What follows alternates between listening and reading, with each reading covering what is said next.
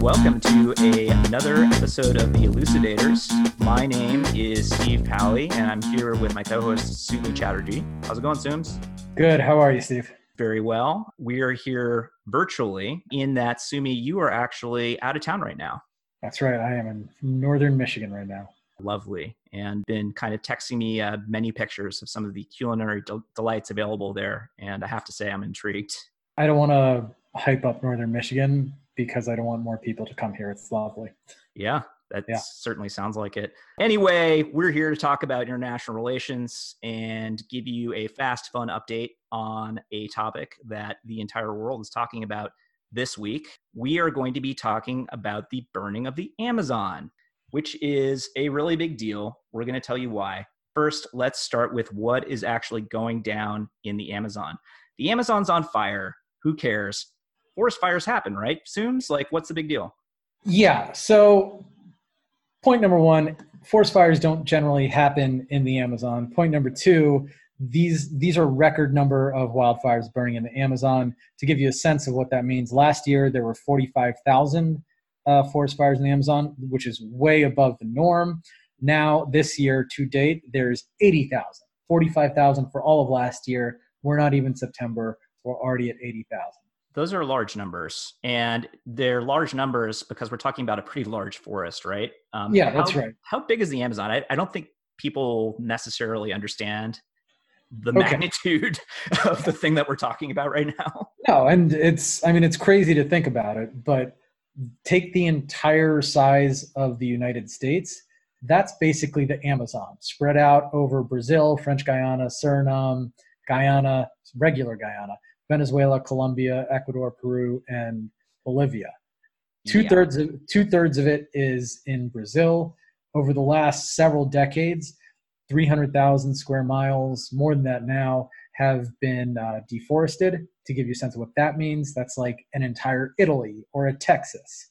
And just since 2015, another 2,000 square miles, roughly a Rhode Island, has been deforested. Yeah, these are kind of mind-boggling areas and geographies that you're talking about. We're talking about a big important part of the continent of South America and a big important part of really the global ecosystem in general. Now, forests do burn, but the Amazon is a rainforest and rainforests are wet. So the Amazon, sure enough, doesn't usually burn, except that unless somebody makes it burn, right? And the big sort of human factor that causes the Amazon to burn is basically slash and burn agriculture. But the basic point is that more and more people are chopping down trees in the Amazon, lighting them on fire to clear ground and kind of improve the soil quality. And on top of that, it's abnormally hot, which probably has something to do with climate change. And all of that adds up to more fires than ever, larger areas on fire, and an extremely concerned sort of global village looking at this and wondering what the hell is going on. Right. So what is happening right now is, like we said, this is unprecedented in terms of fire, but this is not unprecedented in terms of what's causing the fire. Basically, for several decades into the middle of the 20th century, Brazil, like every other country in the Amazon, every other Amazonian country has advanced industrially, in part by developing, cutting down large pieces of the Amazon and putting in farms And we should note this is exactly what every developed country did earlier in their history. Absolutely, including this one and every wealthy country in the world. Yep. So it's not unusual. No, it's not unusual. In fact, it is the norm. But this is what has happened in Brazil over several decades and several different kinds of political regimes, whether it was a military dictatorship or a leftist popularly elected leader. There has been development into the Amazon. Now, as environmental movements have pushed back on Amazonian development, there's been less deforestation. So to give you a sense, deforestation right now is not at its peak. Just to give you a sense, in 2005, there were 19,000 square kilometers of deforestation in the Amazon. This past year, there was 8,000. So 19,000 15 years ago, 8,000 this past year. Which is an improvement, but still a large number, right? Right, absolutely. And this is not just a Brazilian issue. Countries like led by Evo Morales in Bolivia, who is a leftist of indigenous descent, under his regime, there too has been Amazonian exploitation. Right.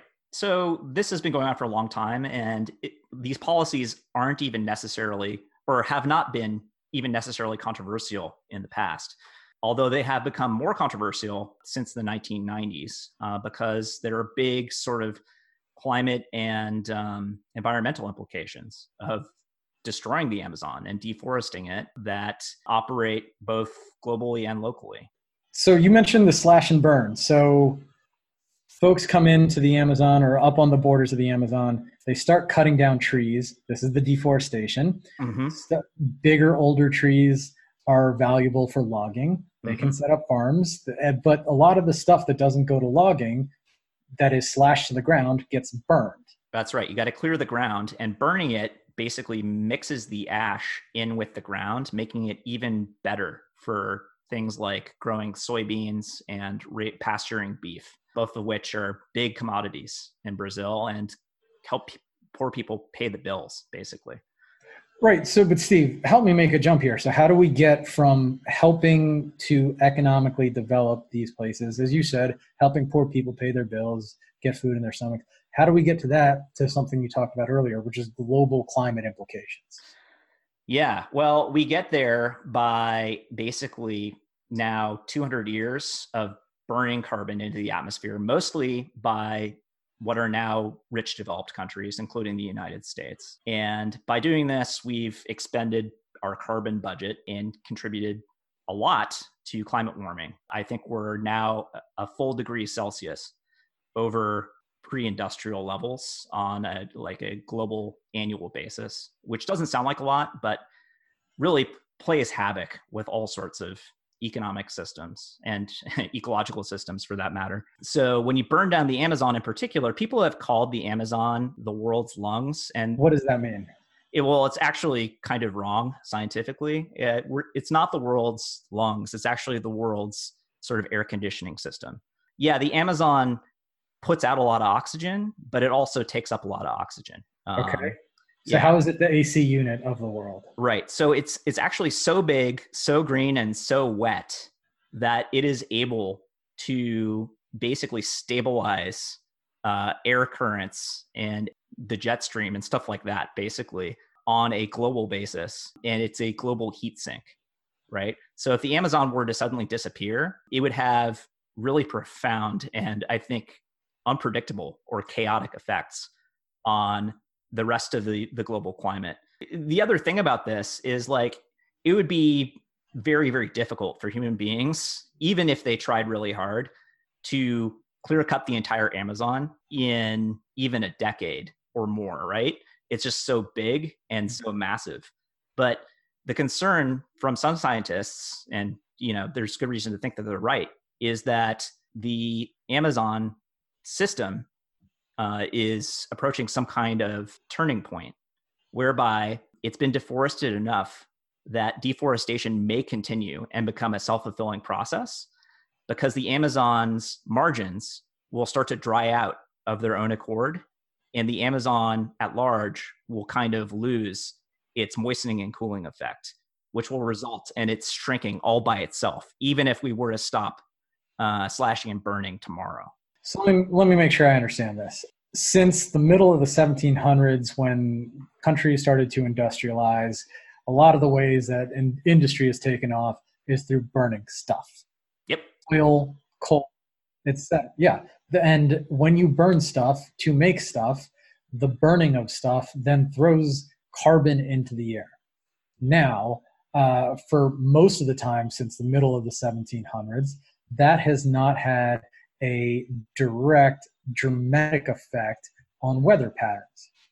But what has happened in the second half of the 20th century and the first 2 decades of the 21st century, countries all over the world have industrialized at such a pace that now there is a ton of carbon going into the year. So much so that now the average temperature across the entire world has gone up 1 centigrade. Is that correct? That is correct. All right. It doesn't sound like a lot, but it causes a lot of problems. For example, tell me.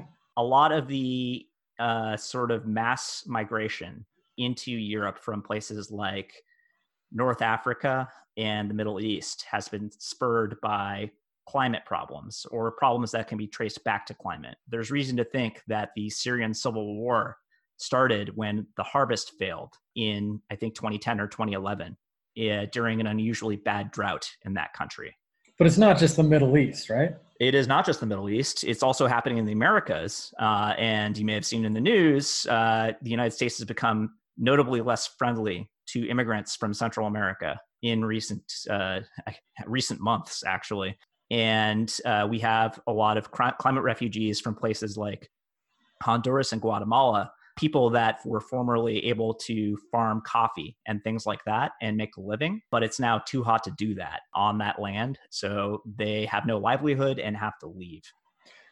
So we have migration issues. One of the other things, so you're saying temperature goes up, this then messes with the ability to grow crops. And for many agriculturally based communities, societies, this means you might not be able to do this.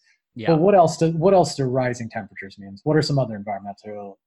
Well, I think probably the biggest one is sea level rise. So as things get hotter, Greenland melts and the president decides he wants to buy it. All the glaciers melt. They go into the ocean. Arctic melts and loses a lot of its ice cover. The Antarctic kind of looks like it might be starting to melt as well. If all of these things happen, sea level rises possibly dozens of meters over the next several hundred years, resulting in the flooding or submergement of many of the world's major cities, which are on coasts and river deltas and stuff like that. Which would then lead back into what you were just talking about with migration problems and disrupting ways of life. That's right. The two big ones in the U.S. are probably New Orleans and Miami. Which is built on a series of limestone caves and could actually be flooded on the regular, like within the next decade, from what I've read. So that's going to be a big problem because so many people live on the coasts in every country. And then like a final point is just that all of our sort of agricultural and industrial market systems are fine-tuned in such a way that we expect the weather to behave more or less the way that it's behaved within certain tolerances, right? And one of the things about global warming is that, and climate change is that, yes, the temperatures are increasing, but like the variation and the sort of bouncing around effect has also really increased. So it's destabilized the climate. So it's much harder to predict what's going to happen from month to month on a yearly basis, right? A year-over-year basis. That makes it harder to plan. And in a sort of global agricultural setup that's predicated on economies of scale and efficiency, this is going to set us back a lot, potentially. So let me make sure I understand everything you're saying, because it was a lot. It was a lot. No, but this is why it's super important. Look, we're two international relations guys. We're politics guys. Why are we talking about the weather? Why are we talking about coffee in Guatemala? The reality is that when we talk about this stuff, here's the deal. Countries get stronger when they have stronger economies, right? So if you are Brazil, if you are Bolivia, one way to become a stronger country is to develop economically. Well, one way to do this, if you're largely a land-based economy, which is to say that the economy comes from the ground, whether that's through agriculture or through livestock or through logging, these types of economies that have come out of the Amazon, if these are big parts of your economy, this is the way you get stronger. Well, this is also how Western countries like the US, Western Europe, this is how a lot of them were able to get stronger, through exploitation of natural resources, including the environment. So here's a political question for you, Steve. If the Western countries got wealthy by doing stuff like environmental exploitation, now that the wealthy countries are super wealthy, who are they to tell the not as wealthy developing countries that they shouldn't do this? Yeah, well, the answer is that the developing countries don't want to hear it, right? And I think that's a pretty fair point of view because we're basically infringing on their sovereignty. We're saying, hey, this big forest is actually in your borders, right? And we're going to tell you what you can and can't do with it, which is something that never happened to us. You know, none of these sort of international regimes or the UN or anything like that even existed when we developed. So we just did whatever the hell we wanted, and partied hard with burning the forests and all the coal we wanted. Jumped ahead, colonized you, and basically screwed you guys. And now we're screwing you again by saying, no, you can't catch up the same way that we did it, right? It's not fair. And it is a violation of sovereignty. Unfortunately, it's also necessary because we really are bumping up against our ceiling for fossil fuel use and for carbonizing the atmosphere and for denuding our ecosystems, right? And if these things continue, everybody's going to suffer on a global basis, including Brazil. Brazil will never end up developing anyway, right? If these things come to pass. So it's really also a short-term versus long-term thing, but it has a lot to do with who is telling whom what to do and how they're saying it too, right? And so all of this kind of comes back to really a series of, I guess, diplomatic events that occurred over the past week or two, right? Yeah. So there was a meeting of the G7, which is the group of seven. It's an Rich international. countries. Yeah, it's rich countries. That's another podcast. We won't go into how they get selected, but nonetheless, President of France, Emmanuel Macron, he brings up the idea of, in a rather forceful way, of giving aid, and the G7 agrees, millions of dollars in aid to Jair Bolsonaro, the president of Brazil. He's been in office since January, and this starts off a bizarre diplomatic spat between the leaders of both countries. Yeah. And yeah. Now, Americans really shouldn't point fingers about bizarre behavior on the part of other countries' leaders, but I think we should digress a little bit into this guy Bolsonaro because he's a real character. Yeah. Just some of the greatest hits on his being an odd dude. So he's a former soldier. He's been a representative, an elected representative for a long time. For like 30 years or something. Yeah. He's been around. And he fashioned himself as a traditionalist and a tough guy. He, during Carnival, their Mardi Gras, he tweeted out an anti-gay, what was it that he said, Steve?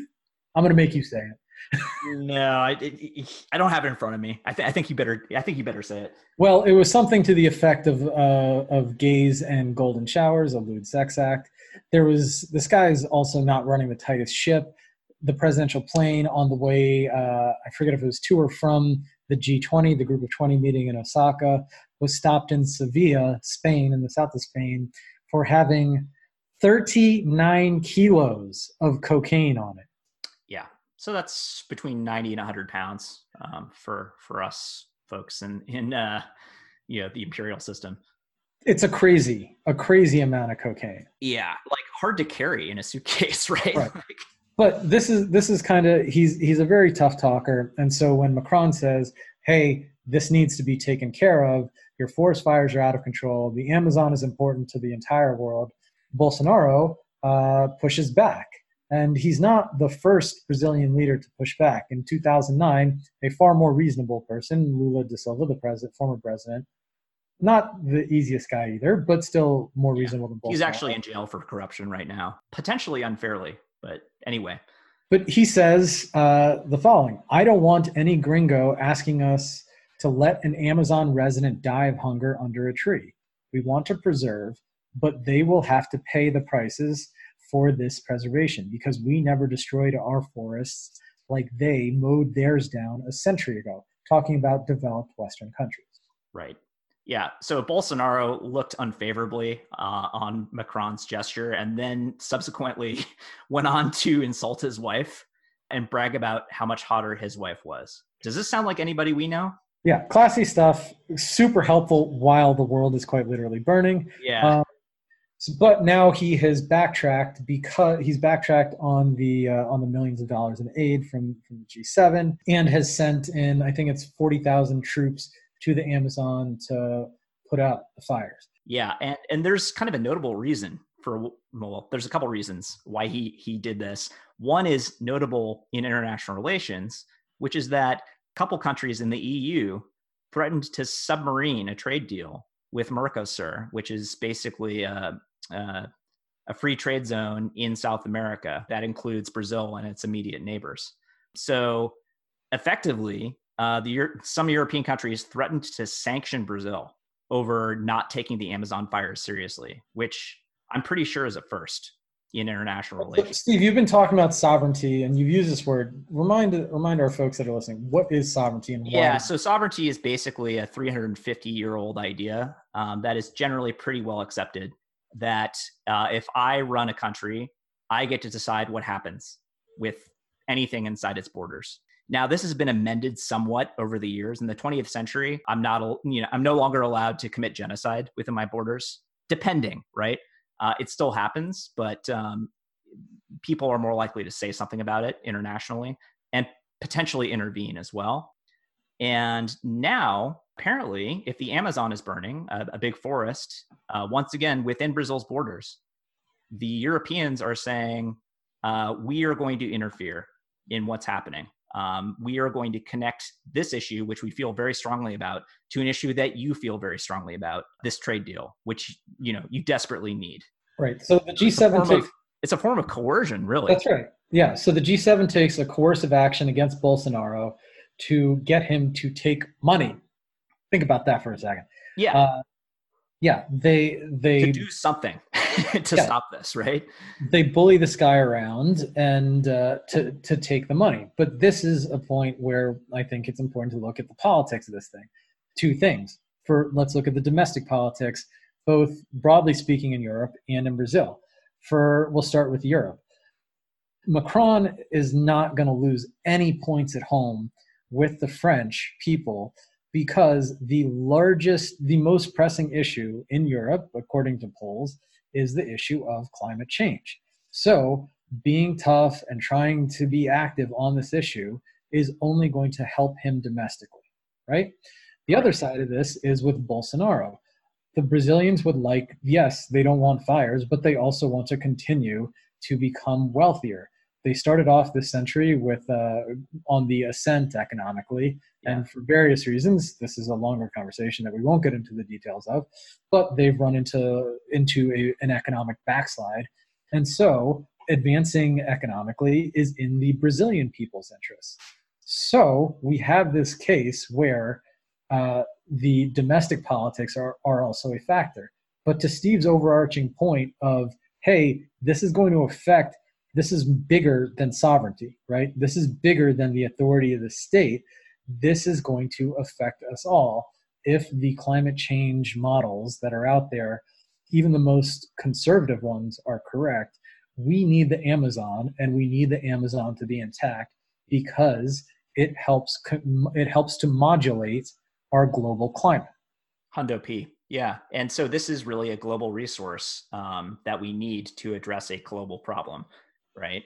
And it's not like Brazil will be immune to the effects of the Amazon disappearing, right? No. Hey, Steve, are they currently feeling some effects of climate change? They are indeed. And, in addition to the Amazon drying out, I think a lot of sort of Brazil's other agricultural land is currently in drought. Abnormally so. Yeah, abnormal drought, which if you live in California, you understand very well. And this is very bad for, a country that depends on, again, agricultural exports for economic growth. Bolsonaro started out reasonably popular. He's pretty new in his office, but he has steadily declined in popularity. And there's good reason to think that his tepid response to the Amazon fires in August knocked an additional 10 points off his popularity, which brought him to 29%? Yeah. So which is not re-election territory, to put it mildly. no, to give you a sense of this guy's downward trajectory, he starts off the year, he comes in office on New Year's Day 2019 at about 50% approval rating, and now he is at 29%. Yeah. So he really is a Brazilian Trump, only, I guess, bigger. He's going bigger, a little bit more dramatic. But the guy's got a flair. Yeah, well, absolutely. That Samba flair, I guess. Anyway, Bolsonaro has in fact responded. I believe he has taken the money, right? I believe, the last story I said that he said he's reversing it, right? He's vacillating. Well, I mean, it's part of the thing. The guy has to save face. You Yeah. know, Brazil has to look like they are, in fact, on the ascent. And part of his tough guy image is to say that he is strong and he is leading Brazil. And so he can't be made to look like he's being bullied around by the French. Yeah, that's true. But he has deployed the army. He has deployed, I think, 40,000 soldiers to fight the fires, which is definitely not nothing. No, absolutely not. But the points that we're bringing up, why, we've talked about climate and the Industrial Revolution and international politics and domestic politics. The big thing that this stuff raises is, what are the lines on sovereignty? The Amazon goes across several countries, like we said at the beginning, but this is a big question for how do sovereign nations, how do individual countries deal with global issues? Yeah, I think it boils down to something you said earlier, Sooms, I think very well, which was, in Europe, climate and climate change issues is actually the number one worry of people, especially among the younger generations, right? Yeah. It has acquired extremely serious political potency. Like, green parties are a force in Europe in a way that they are nowhere else in the world, including the United States, right? And as time goes on, we may see public opinion basically align in other countries to look more like Europe's, in which case, if climate is in fact your number one concern, you're probably a lot less worried about whether or not somebody is infringing on someone else's national sovereignty. That may be something of an outmoded idea in a world where we all have to fight together to avoid total ecological collapse and disaster. All right, but then, so here's the thing. There's each country, every leader of every single country has their own individual agenda. They're responsive to their people and the public opinion within their countries. Even in authoritarian regimes, this is something that is important. So what happens now? Like, how do we deal with this? Nobody thinks that the Amazon being on fire is good. So no. How do we move forward? Yeah. So I don't know. I mean, I think 40,000 soldiers may make a difference, although the area that is burning is so vast and so spread out. I think it remains to be seen how much good that's actually going to do. My understanding is that the Brazilian rainy season starts in October. So we're probably not going to get much in the way of natural relief for the next month or so. So the fires could grow and spread before the rains come to actually put them out. For next year and the years beyond, I think, you put your finger on something earlier, which is that this is really connected to economic factors, right? So to whatever extent Brazil can start to do better economically, we'll have less people streaming into the Amazon with an axe and a shirt and nothing else, right? And hoping to make their fortunes that way. They'll have more opportunities in developing cities and industries and startups and things like that, right? So foreign investment could make a difference as well. It's part of that give and take that Lula was talking about, yeah. Right? In 2009, which is, hey, like, we don't want to chop this forest down, but you guys have to play ball with us, right? Right. And I think that gets to a very important point. Everyone that follows international politics says that there's been a retreat to nationalism, away from globalism in the last few years. But the overall trend is that this is a globalizing world. And frankly, there are going to be more and more globalized problems. Yeah. So if you have global problems, yes, there can be local actions taken, but this issues like climate change scream out for better cooperation, which means more diplomacy. It means that every country, especially the United States, quite frankly, has to invest more in training and using their diplomats. Having a whole fleet under the Trump administration, diplomacy has taken a couple steps back. This is the kind of issue that it will cry out for better trained diplomats. Yeah, 100%. And just one last point, that's maybe kind of like a shorter to medium term thing that can happen. There's good evidence that China's reciprocal tariffs on the United States for the trade war that our president is currently undertaking against the Chinese have really increased demand for Brazilian soybeans. And I think much earlier we said that the Amazon is like super awesome territory for growing soybeans.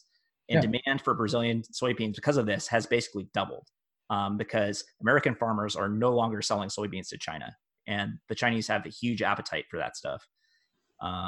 So to whatever extent we could kind of undo that trade war stuff, it might actually help solve this problem as well. Yeah, absolutely. There needs to be a better understanding. Look, yes, we want whatever the U.S. Objections with China vis-a-vis trade are. It's an important thing to also understand that maybe countries need to take into account the global implications of their actions. Totally. It's just another manifestation of what you're talking about, right? Which is that we're all linked together whether we like it or not. And we should probably start acting like it. And I think on that note, we're done for the week, right? Yeah, we will see you again next week. Awesome. All right. See you later, Steve. See ya.